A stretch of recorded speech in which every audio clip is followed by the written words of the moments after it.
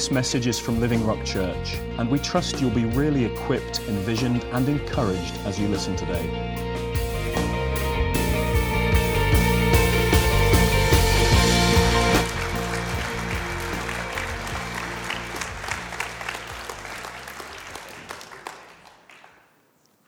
Good morning. Is this working? Good. I'm so glad that God is moving so much among us already today. And Russ, I totally get what you're saying. And Jesus' love is overwhelming, and our love for him should be as well. And it's just amazing what he's done for us. It is absolutely outstanding that God sent his one and only Son, that whoever would believe in him would not die but have eternal life. That's just fantastic.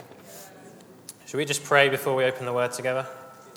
Lord, I thank you that your word is sharper than any two-edged sword. And Lord, as we turn to your word now and consider some things, Lord, that your word is living and active and moves in our lives and equips us and gives us all the authority and power that we need for our day-to-day lives. Lord, I thank you that you have a plan and purpose for each one of us, and that you want to equip us now as your body, as your people, to be dynamic and powerful in what we do and where we go. Thank you, Lord. Amen.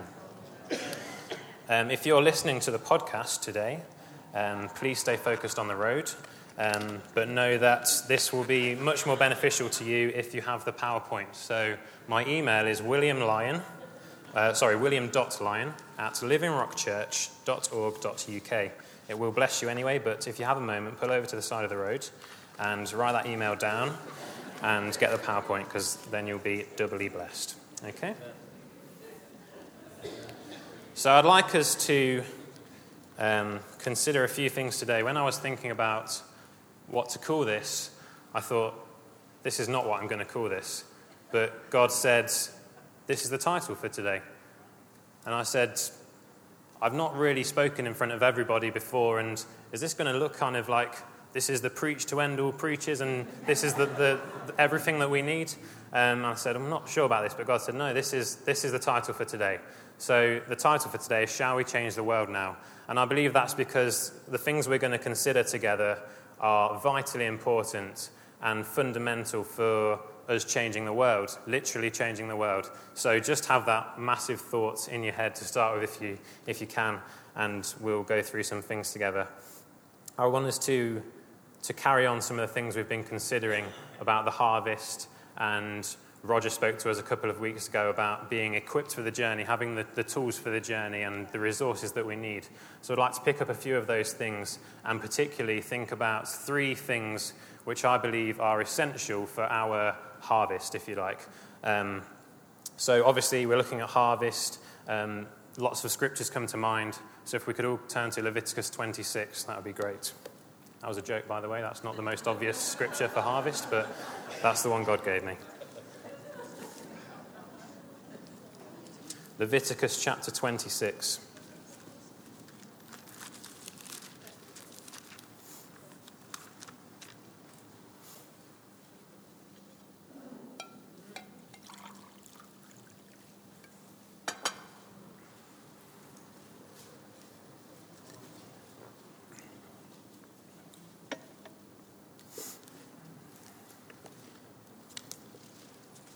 So Leviticus chapter 26, verses 1 to 13 say this. It's titled in my Bible, Blessings for Obedience. And it says, Do not make idols or set up carved images or sacred pillars or sculptured stones in your land so you may worship them. I am the Lord your God. You must keep my Sabbath days of rest and show reverence for my sanctuary. I am the Lord. If you follow my decrees and are careful to obey my commands, I will send you the seasonal rains. The land will then yield its crops, and the trees of the field will produce their fruit. Your threshing season will overlap with the grape harvest, and your grape harvest will overlap with the season of planting grain. You will eat your fill and live securely in your own land. I will give you peace in the land, and you will be able to sleep with no cause for fear. I will rid the land of wild animals and keep your enemies out of your land. In fact, you will chase down your enemies and slaughter them with your swords. 5 of you will chase 100, and 100 of you will chase 10,000. All of your enemies will fall beneath your sword. I will look favorably upon you, making you fertile and multiplying your people. I will fulfill my covenant with you. You will have such a surplus of crops that you will need to clear out the old grain and make room for the new harvest. I will live among you, and I will not despise you. I will walk among you. I will be your God, and you will be my people. I am the Lord your God, who brought you out of the land of Egypt, so you would no longer be their slaves. I broke the yoke of slavery from your neck, so you can walk with your heads held high. That's quite good, isn't it? That's really good. That's really, really good. That is really good.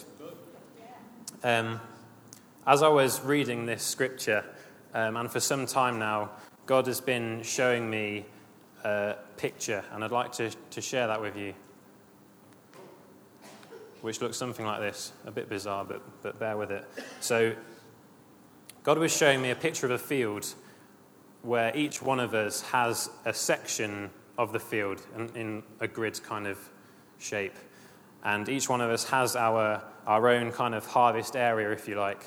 And we're all interconnected with one another with these two-way arrows of this constant stream of us giving tools to one another and sharing everything that we need with one another for the harvest, so that we're all equipped and we're helping one another to do that.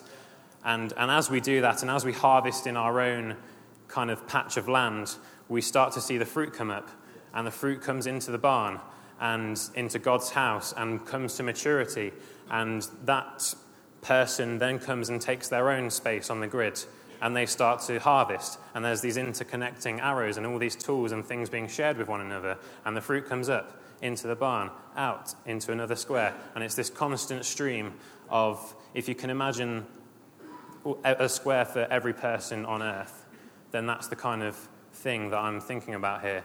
And it's this idea of us all helping one another whilst doing our own thing and being in covenant and knowing the importance of God's house and the importance of covenant with one another, of sharing these tools and the impact that has on us reaching the world from where we are in our day-to-day, ordinary, everyday life, which is extraordinary because we have Jesus living inside of us. So if you can bear that in mind and thinking about the harvest, there's these 3 things that I wanted us to consider this morning, which are God's house, the covenant of God's people, and reaching into God's world. So firstly, the importance of God's house. Now, in the scripture I read, it said in verse 2, "You must keep my Sabbath days of rest and show reverence for my sanctuary. I am the Lord." Now after that it says, "If you follow my decrees and obey my commands," and there's this long list of awesome blessings that are going to happen if you follow these commands. And so this is one of the commands: show reverence for my sanctuary. I am the Lord. There we go, at the top there. And so I thought, well, I think we kind of know what that means, but it would be good for us to really know what that means. So that word reverence there is the word yareh, which is the same word that's used for fear in the Bible, to say that you fear the Lord. It's this kind of reverential fear where it means that you're standing in awe. And the awe is not a fearful awe, but a reverential awe, where the individual recognizes the power and position of the individual revered and renders him proper respect. So that word reverence has a lot packed into it. It's this kind of reverential fear, and it's this reverential fear for the sanctuary. And the sanctuary, we know, is a holy place, or it says especially a palace or a chapel or a hallowed place or a holy place. Now, the amazing thing about this word sanctuary is that it's actually all of us. We are that sanctuary. If you could turn to 1 Corinthians chapter 3, then we'll look at why that is.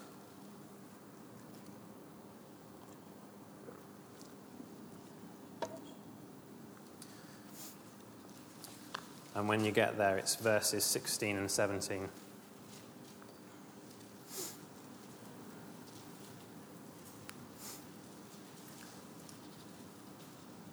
So 1 Corinthians 3, verse 16 and 17 says, "Don't you realize that all of you together are the temple of God, and that the Spirit of God lives in you?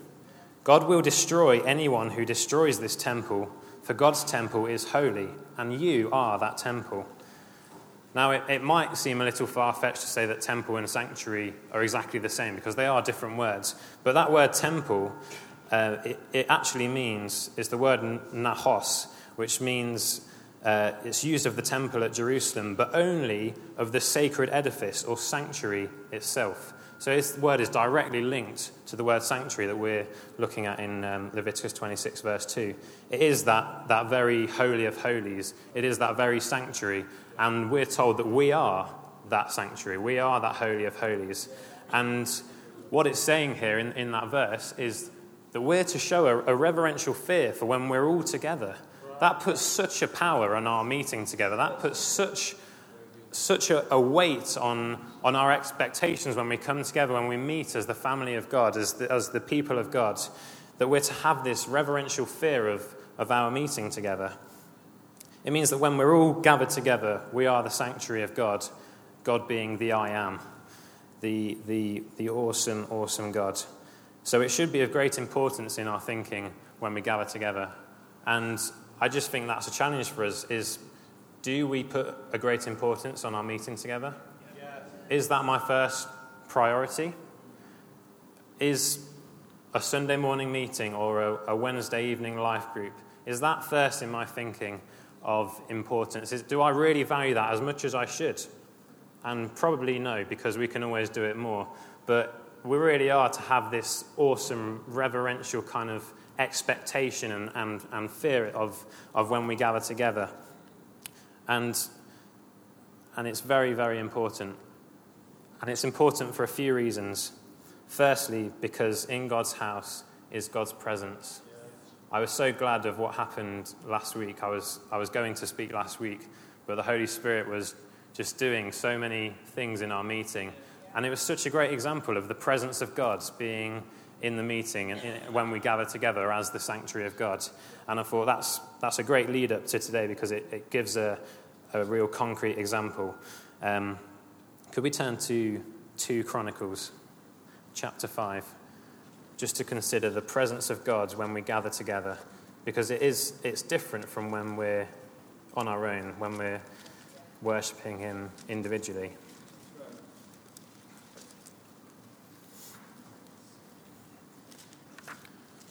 This is an awesome piece of the Bible here.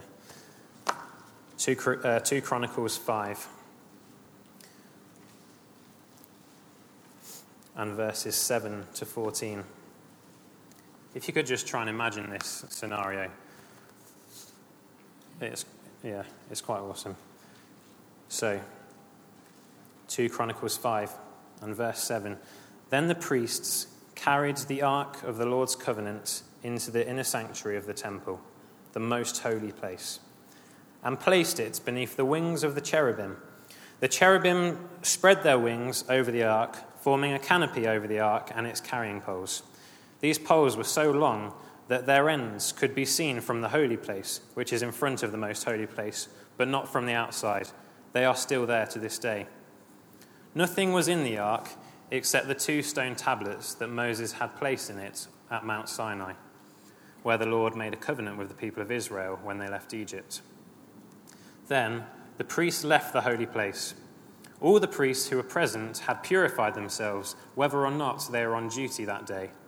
And the Levites who were musicians, Asaph, Heman, Jeduthun, and all of their sons and brothers, were dressed in fine linen robes and stood at the east side of the altar, playing cymbals, lyres, and harps.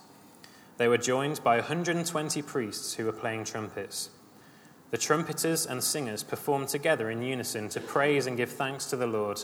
Accompanied by trumpets, cymbals, and other instruments, they raised their voices and praised the Lord with these words: "He is good. His faithful love endures forever." At that moment, a thick cloud filled the temple of the Lord.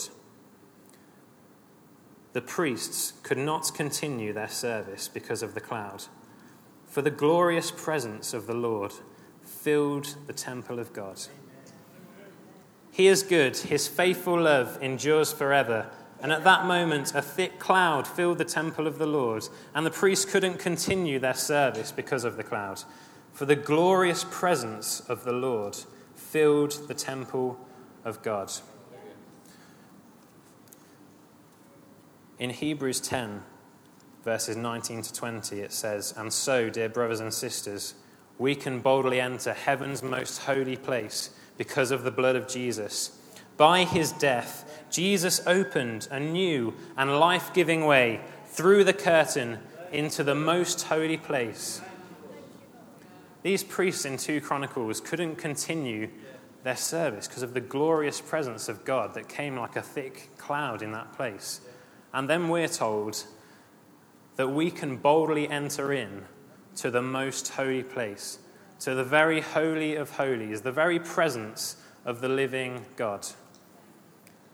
And that kind of presence, that glorious cloud that means you can't carry on the service, that is nothing compared to what we can have in the presence of God now that we can enter the most holy place, now that a price has been paid for us and that curtain has been torn and we can boldly enter and meet face to face with God. That is awesome. That is awesome. The presence of God is in the house of God. And to me, that means it's important. It means I put more importance on how I view the house of God. It's also important because in God's house, God will equip his people. God will equip his people by addressing the whole community. In Exodus chapter 19, God, as he did then, was appearing on a mountain. That was what he used to do. It was his kind of method of speaking to the people. And he was on this mountain, and Moses comes up the mountain, and this is a massive paraphrase, but God kind of says, "I've got a really important message for my people, and you need to get them all ready because I've got something important to say, and it's important they're ready to hear it. If they're not all purified, then it's not going to happen, but they've all got to be ready together. It's important that the whole community purifies themselves and gets themselves ready because I've got a very important message." And so that's what happens, and Moses goes down, and they all purify themselves, and this mountain that you can't step onto because you'll be stricken down, it's the presence of God again is awesome. And people get themselves ready, and God comes and he addresses the entire community with a very important message, being the 10 Commandments that come in Exodus 20. And it's this kind of idea of the people had to be united, the whole community had to be together on this because God's message was for everybody. It was important that the people were united in their thinking, in their approach, in how they viewed God, in their being ready, in their being pure. And God will address his whole community in his house. And it's important that we view that as important and get ourselves ready for that. I like the verse in 2 Chronicles where it says they were ready whether or not they were on duty that day. And I think that's something for us to lay hold of a little bit, is whether or not I'm playing keys or whatever. I should be ready. I should be worshipping throughout the week. I should be listening to God and speaking to him and hearing him for words of knowledge and the gifts of the Spirit. I should be doing all of those things so that when I come together with the whole community and everybody else has done that as well, we can expect this glorious presence of God to come among us and for God to move through his people in awesome, powerful ways. So God's house is very important because he will address the whole community and he will build us up and send us out. Could you turn to Acts chapter 2?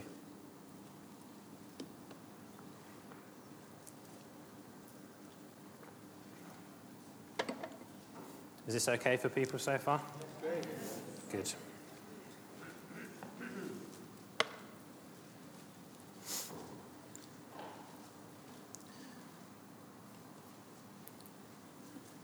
It's just a kind of glance at, really. But at the beginning of Acts 2, it says that all the believers were gathered together in one place. And then they were out in the crowds. The Holy Spirit comes and the people are out in the crowds. And they're built up by the Holy Spirit. And then they're out in the crowds. And then 3,000 get added to the community. And they meet together and they share meals together. And they're in one another's homes. and then they're out again, and people are added daily, and there's this constant building up and going out and building up and going out. And I won't say much more on that for now, but just to be aware that as we come together, God will build us up and he'll send us out. And partly by sowing seed into us, that is to be sown. When we come together, God speaks to us and he puts seed in us. And that seed is awesome. It's great. And I've got some seeds here.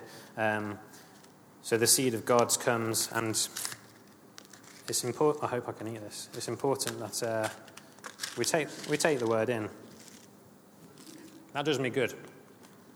It's important that I do that. But this is quite chewy. That is important. It's important that I let the seed go down deep into me and become rooted and be nurtured in me. But what a tragedy it would be if my seed just kind of stayed here within me and just on me. Even worse if I was to come to a gathering of God's people and the word comes, oh, right. Tragic. Absolutely tragic. The seed comes to us, and it is to go down deep into us, but it's to be sown. It's to say, Stephen, this word has come, and it's very important that you know it. So I want to sow this seed into your life, and it's going to grow in you, and it's going to develop, and it's going to produce fruit. So I just want you to have that, because if I was to throw it away, that would be terrible.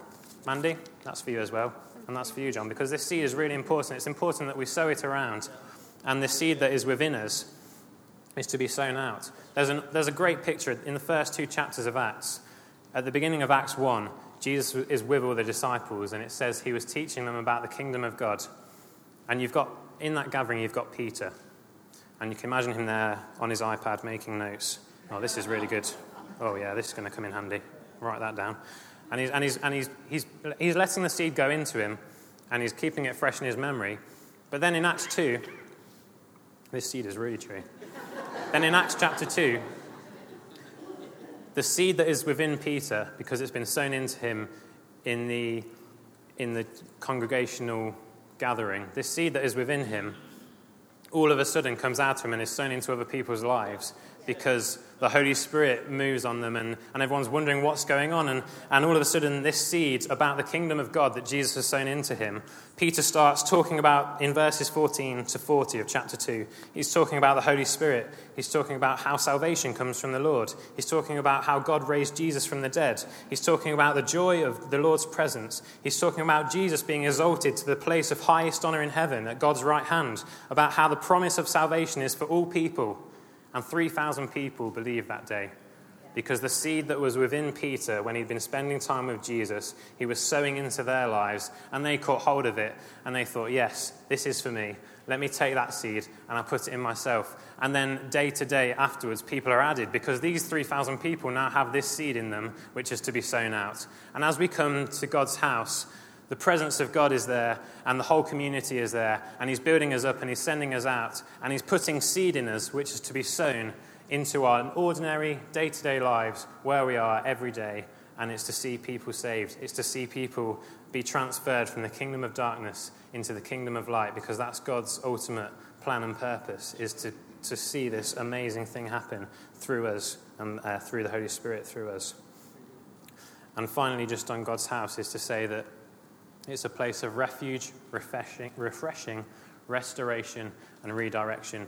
Chris talked about this a few weeks ago, so I'm not going to labour on it for too long. But one of the things that Chris said was that he talked about the unmatchable love of Christ and the unstoppable power of the Holy Spirit. And when God's house is filled with both of those things, it's inevitable that there will be refreshing, refuge, restoration, and redirection. Because if the Holy Spirit is in the house, then as Galatians 5:22-23 tells us, there's love, joy, peace, patience, kindness, goodness, faithfulness, gentleness, and self-control. And if all of those things are in the house of God, then how can it not be a place of refuge? How can it not be a place of redirection when all the gifts of the Spirit are going on, when there's wisdom and knowledge and faith and healing and miracles, prophecy, discerning of spirits, speaking in tongues, interpretation of tongues? If all of these things are going on, then there's got to be redirection when the Holy Spirit brings me a word of knowledge of somebody. There's got to be refuge when the Holy Spirit, who is a spirit of peace and love, is in the house. There's got to be restoration with kindness and gentleness and moving people in the right direction. There's got to be all of those things because it's a house filled with the unmatchable love of Christ and the unstoppable power of the Holy Spirit. So that's God's house. It's quite a good house, really, I think. The covenant of God's people. Just to say, that was the longest section, so they're not all going to be like this, so don't worry. I'm aware of the time, and we won't be dragging on for too long. So, the covenant of God's people. And here the idea is that we've all got tools, and they're to be shared among people, that we're to meet the needs of people and give people all that they need so that we are effective together. Could we turn to Matthew chapter 22?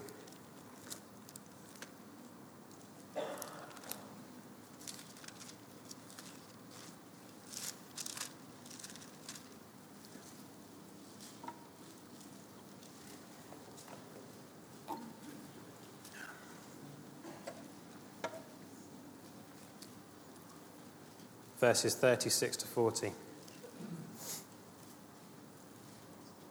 Teacher, which is the most important commandment in the law of Moses? Jesus replied, you must love the Lord your God with all your heart, all your soul, and all your mind. This is the first and greatest commandment. A second is equally important. Love your neighbor as yourself. The entire law and all the demands of the prophets are based on these two commandments. I think covenant can sometimes seem like a bit of a confusing word. There's a lot packed into it. It's quite a big word, and we say it a lot, but perhaps we're not always so sure of what it really means to its full extent. I'm not going to attempt to do that today because we don't have time for that. But I would like us to have an increased idea of what covenant means. And what it really boils down to is those two commandments, I believe. To love the Lord your God with all your heart, soul, mind, and strength, and to love one another as you love yourselves. Those two verses at the top there, they may seem slightly odd, but I think they're great examples of covenant. You will chase down your enemies and slaughter them with your swords. It's this idea of us all together overcoming people's individual obstacles. It's that I'm so much more effective if I've got John beside me and we're doing this together, and it's so much easier to take down the enemy when there's more of us. And it's this idea of us being together and overcoming. And we can walk with our heads held high. And that's for all of us. It's this idea of us all knowing who we are in Christ and being not proud, but knowing kind of proud. Do you know what I mean? Having your heads held high and all together knowing we're so confident and secure in who we are. We're such a powerful people. We're all together in this, and it's the same for each of us. I'd like to read this. I've borrowed this from a church in Blairsville, but this is their statement of what covenant is going to be for them. And I just thought it was fantastic. It's got about 24 different scriptures referenced, which I won't mention them all, but again, if you'd like those references, please get in touch with me. But it says, therefore, as members of God's covenant family, known as First Baptist Church of Blairsville, we commit ourselves to God and to one another to be Christ-like in our lives and relationships through the presence, guidance, and power of God's Holy Spirit. We will love one another as Christ loved us. Honor one another above ourselves. Be kind and compassionate to one another. Encourage and build up one another. Comfort one another and offer hospitality to one another. We will have a spirit of unity based on our common bond in Christ. Be united in mind and convictions. Meet together regularly. Have equal concern for each other. Suffer when one suffers and rejoice when another is honored. And let nothing be done through selfish ambition or conceit. We will use our God-given knowledge to instruct one another. Use our spiritual gifts to bless one another. Use the word of Christ to teach and admonish one another, and nurture one another towards spiritual maturity measured by the life and ministry of Jesus. We will not talk negatively about one another, not pass judgment on one another, not put any stumbling block in one another's way. We will be morally pure in our thoughts, actions, and language. We will be generous in our giving, and we will be filled with the Spirit. We will confess our sins to one another, pray for each other, warn those who are disruptive, encourage the discouraged, help the weak, be patient with one another, forgive one another as the Lord forgave us, and gently restore those who sin. We will let the light of our godly lives shine together to bring glory to God. That's quite a statement to live up to, but it's a great challenge, and that's what covenant is. It's all of those things, but really it just boils down to loving the Lord your God with all your heart, soul and mind, and loving one another in the same way. It's very simple. I had quite a few different jobs in the past few years whilst I was at university and other things, and I always remember writing up my CV, and the kind of standard line I would put on most of them was, I work well as an individual, but I also work well in a team. And that always ticks the boxes for people. They want you to be confident and secure in yourself, but they also want you to be part of a team. And that's kind of what's going on here. We do have a job to do. We are all doing a job. We're doing God's job, that he wants us to do. And it's important that we are working well as an individual, but it's important that we work well as a team, and that we're sharing all these tools with one another all the time, and we're quick to meet needs, and we're supportive, and we don't speak negatively about one another, and we love one another as Christ loves us. And we do all of these things to be a great team and to do the job that God has for us. There's a great example of covenant in Acts 2, 42 to 47, about the sharing of all the tools. I'll just read that to us quickly.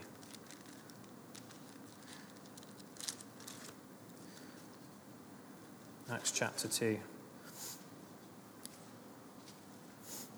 It says in 42 to 47, just think of covenant as I read this.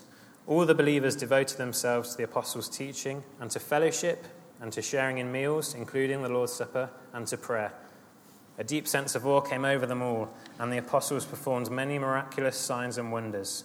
And all the believers met together in one place and shared everything they had. They sold their property and possessions and shared the money with those in need. They worshipped together at the temple each day, met in homes for the Lord's Supper, and shared their meals with great joy and generosity, all the while praising God and enjoying the goodwill of all the people. And each day the Lord added to their fellowship those who are being saved. That's something to aspire to. That great example of covenant, of sharing all that we have with one another, of just meeting the needs.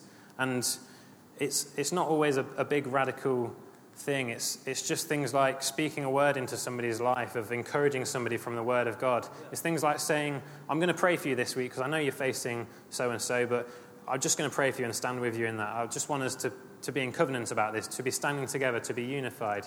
It's just about having resources and recognizing that I've got these to give away. God doesn't give me gifts to keep to myself. If it's a gift to be given away. So if I've got a tongue, if I've got an interpretation, it's important that because I'm in covenant with Stefan when he brings a tongue, that I bring the interpretation, because I want to support Stefan. I know that God's given me this gift to do that, and it's just about using the gifts to support one another and doing all of those things. Whatever is useful in the situation. There's a verse at the end of a verse in 1 Timothy 4. In verse 11, he says, only Luke is with me. Bring Mark with you when you come, for he'll be helpful to me in my ministry. It's that Mark was just going to be useful in that scenario. And because Mark was in covenant with Timothy, he recognized that he was going to be useful, and he went and he supported him. And it's just this idea of doing all those kinds of things. It's just giving what we have and just receiving what others give to us and just being supportive. It's so basic and so simple, but yet I think we can neglect it much more than we should do. And we really must have a greater view of our covenant with one another, because that's going to be vital for us moving forward and on into all that God's promised us, into all that God wants to do through us. It's got to be through a unified body. It's got to be through a church who are united. There should be no lack, because we can help one another to not be in lack. And that's the covenant of God's people. And it's all so important because it all helps us reach God's world. It all helps us reach God's world. And the idea is here that we've each got our own kind of individual harvest spot, if you like. And we're all connected, but at the same time, I'm touching people around me and I'm influencing their lives, and I've got to be viewing that as important. Those two verses are a little bit about reaching God's world, about being fruitful and multiplying, basically, which is all good news. So how do we do this? Well, it is personal. I've just crossed out nothing there because there's the common. It's nothing personal. Well, actually, it is. It's very personal because if I can allow the truth of what we've been talking about to go down deep into me, if I can take the words seriously and have a fresh appreciation for how important I am in the plans and purposes of God, it's very personal because it will change my world, firstly. It will change my world. In Genesis 1, verse 27, it says, "So God created human beings in his own image. In the image of God he created them. Male and female he created them." That means that I am made in God's image. That means that I am exactly as I am and where I am and who I am because the I that the I am wants me to be is the I that the I am made me to be. The I am made me as I am to be like the I am. And I am displaying something of the I am that no one else can. I am fantastic. Did everyone understand that? That means that I am exactly as I am and where I am and who I am because the I that the I am wants me to be is the I that the I am made me to be. The I am made me as I am to be like the I am. And I am displaying something of the I am that no one else can. I am fantastic. And when I know that that's true, and more so that I know that that's not only true for me, but it's true for all of us, that changes my world. Because I know that I'm displaying something of God that is unique, that nobody else can display. And I know that you're doing that too. And that really does change my world. It changes how I walk around when I'm in a team of people from the church and we're doing something. I know that we're all displaying something of God's image and something really powerful and amazing and a message that God has to tell through each one of us. I know that we're doing that. I have to count myself in. I have to. Because I am displaying something of God that nobody else can. I have to count myself in. The church is often described as a body or a family or an army or a house. And all of these metaphors, if you like, are all-inclusive images. They require everybody. It's not a body if the fingers fell off. It's not how it's supposed to be. It requires all of us. My role is vitally important in God's plan to reach the world.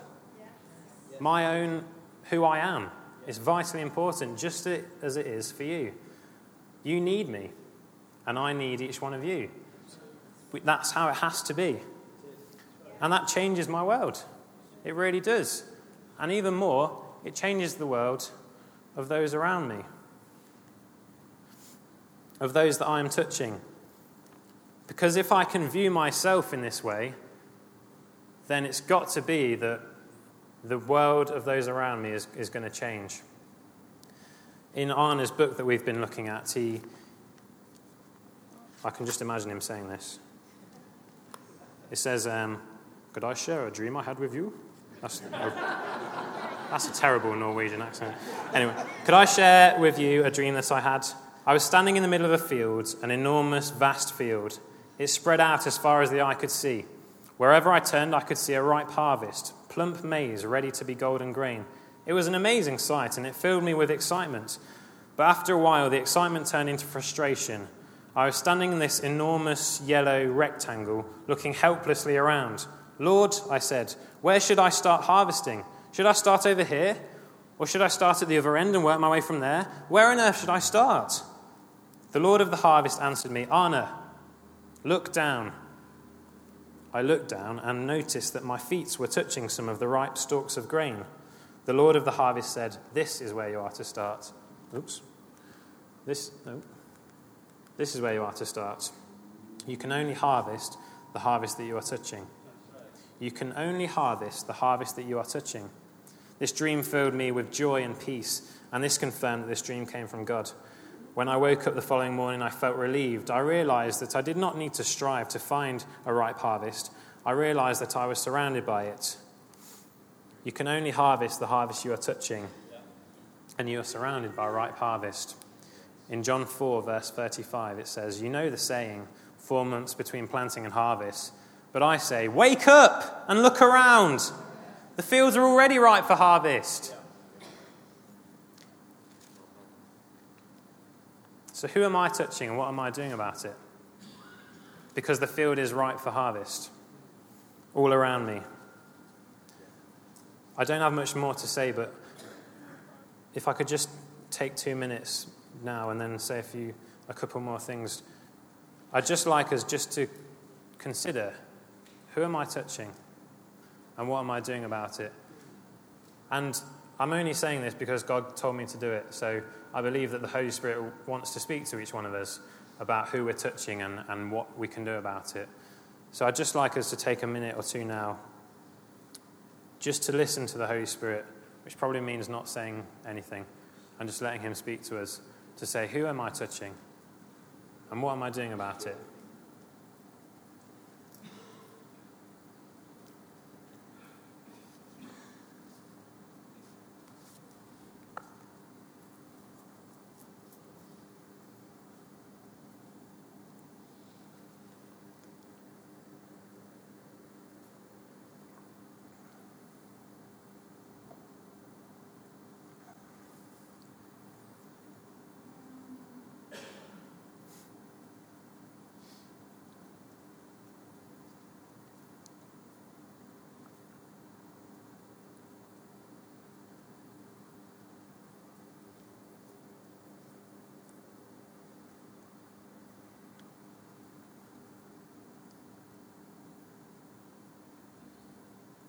You know, it's so easy. We just have to be who God's made us to be.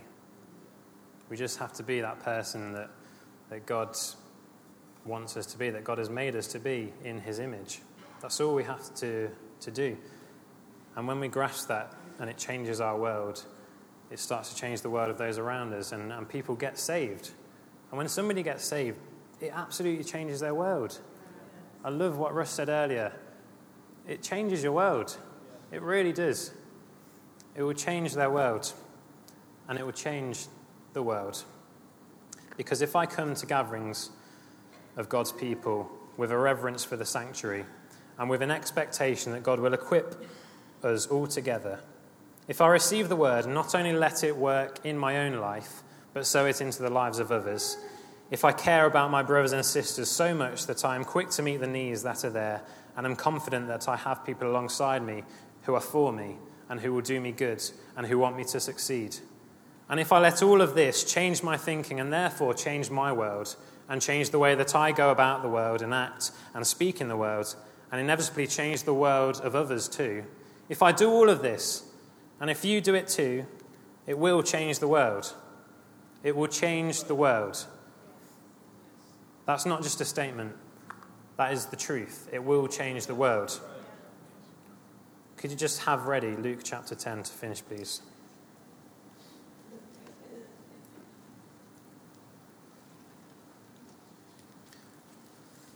Just while you're getting there, and if you could just have that ready. I'd just like to finish with some very straightforward maths. 1 + 1 is 2.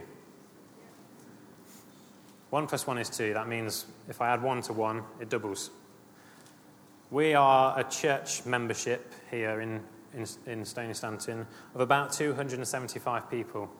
And in the same way that 1 + 1 is 2, 275 plus 275 is 550.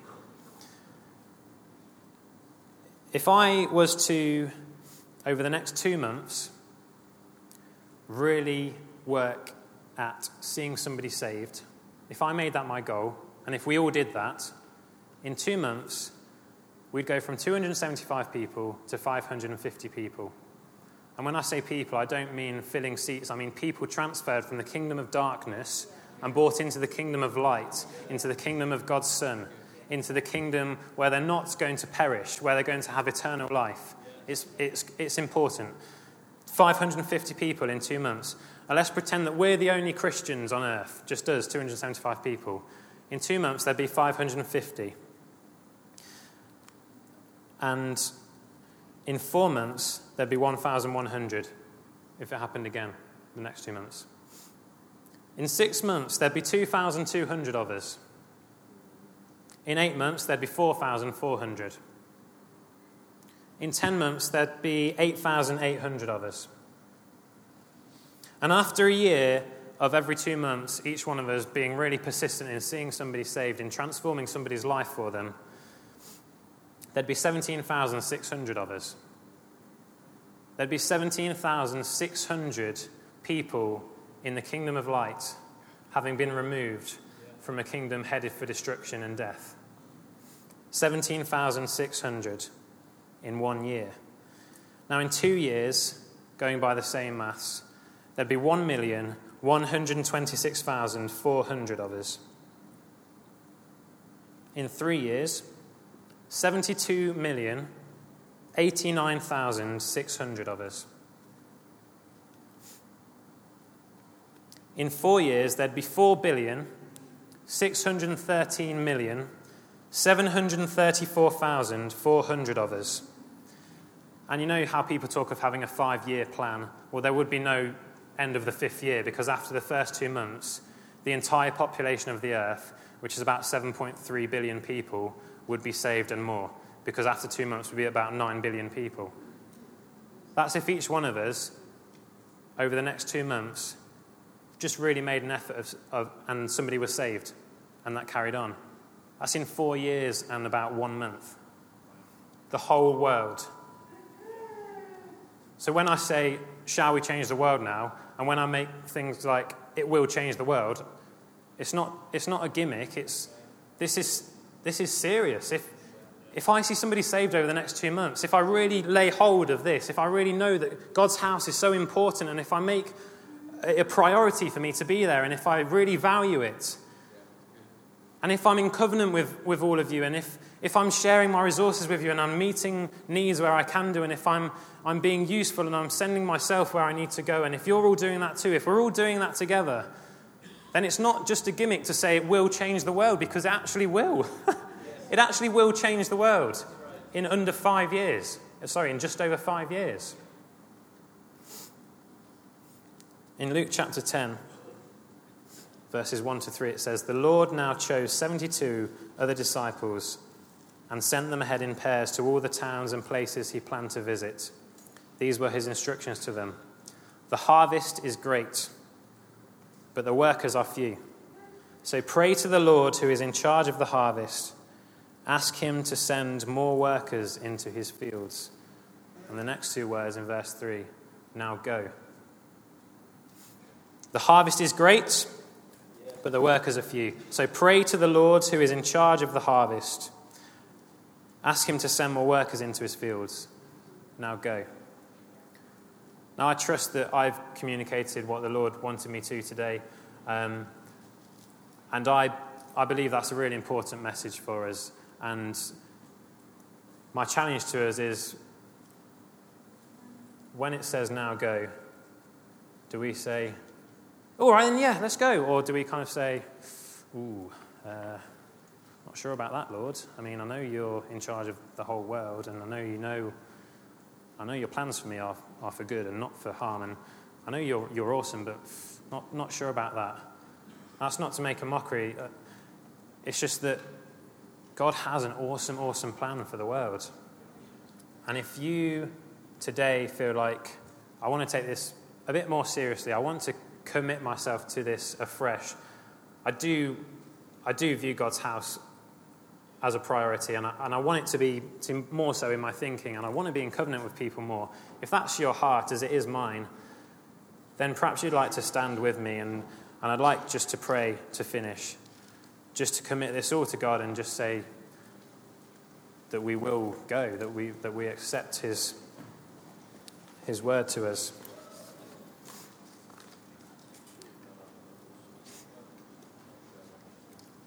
Father, I thank you that you sent your Son into the world and that he did amazing and miraculous things. And then as he ascended, he sent the Holy Spirit into each one of us, into the world, that when we believe in him, he dwells in us and we can do all of these things too, that we have Christ in us, the hope of glory, that Jesus, you live in us by your Holy Spirit. Father, we take your word seriously. Lord, the words that you've been speaking to us today, we take that seriously. And Lord, our response is yes. Yes, God, I will view your house with all the importance that it deserves, with that reverential fear for the sanctuary. Lord, I will be in covenant with my brothers and sisters more so than I have been. I will make that effort to meet needs where I can. I will share my tools with one another, and I expect them to do the same, Lord. Lord, would you provide for me as I provide for others? Thank you, Lord, that you promised to do that. Lord, I just say yes to all that you've said today, and Lord, I just stand and I say, here I am, Lord, send me. Here we are, Lord, would you send us? Lord, we know the impact that this will have on the world if we really take it seriously. Lord, how awesome it is that if each one of us reached somebody over the next 2 months and carried on, Lord, that the entire world would be saved. And that's just us here in this building. Father, so to everything that you've said to us today, Lord, our response is yes and amen. And Lord, we love you with all of our hearts, and we thank you for your awesome plan and purpose for our lives and all those around us. And Lord, we just thank you so much. In Jesus' name, amen. Amen.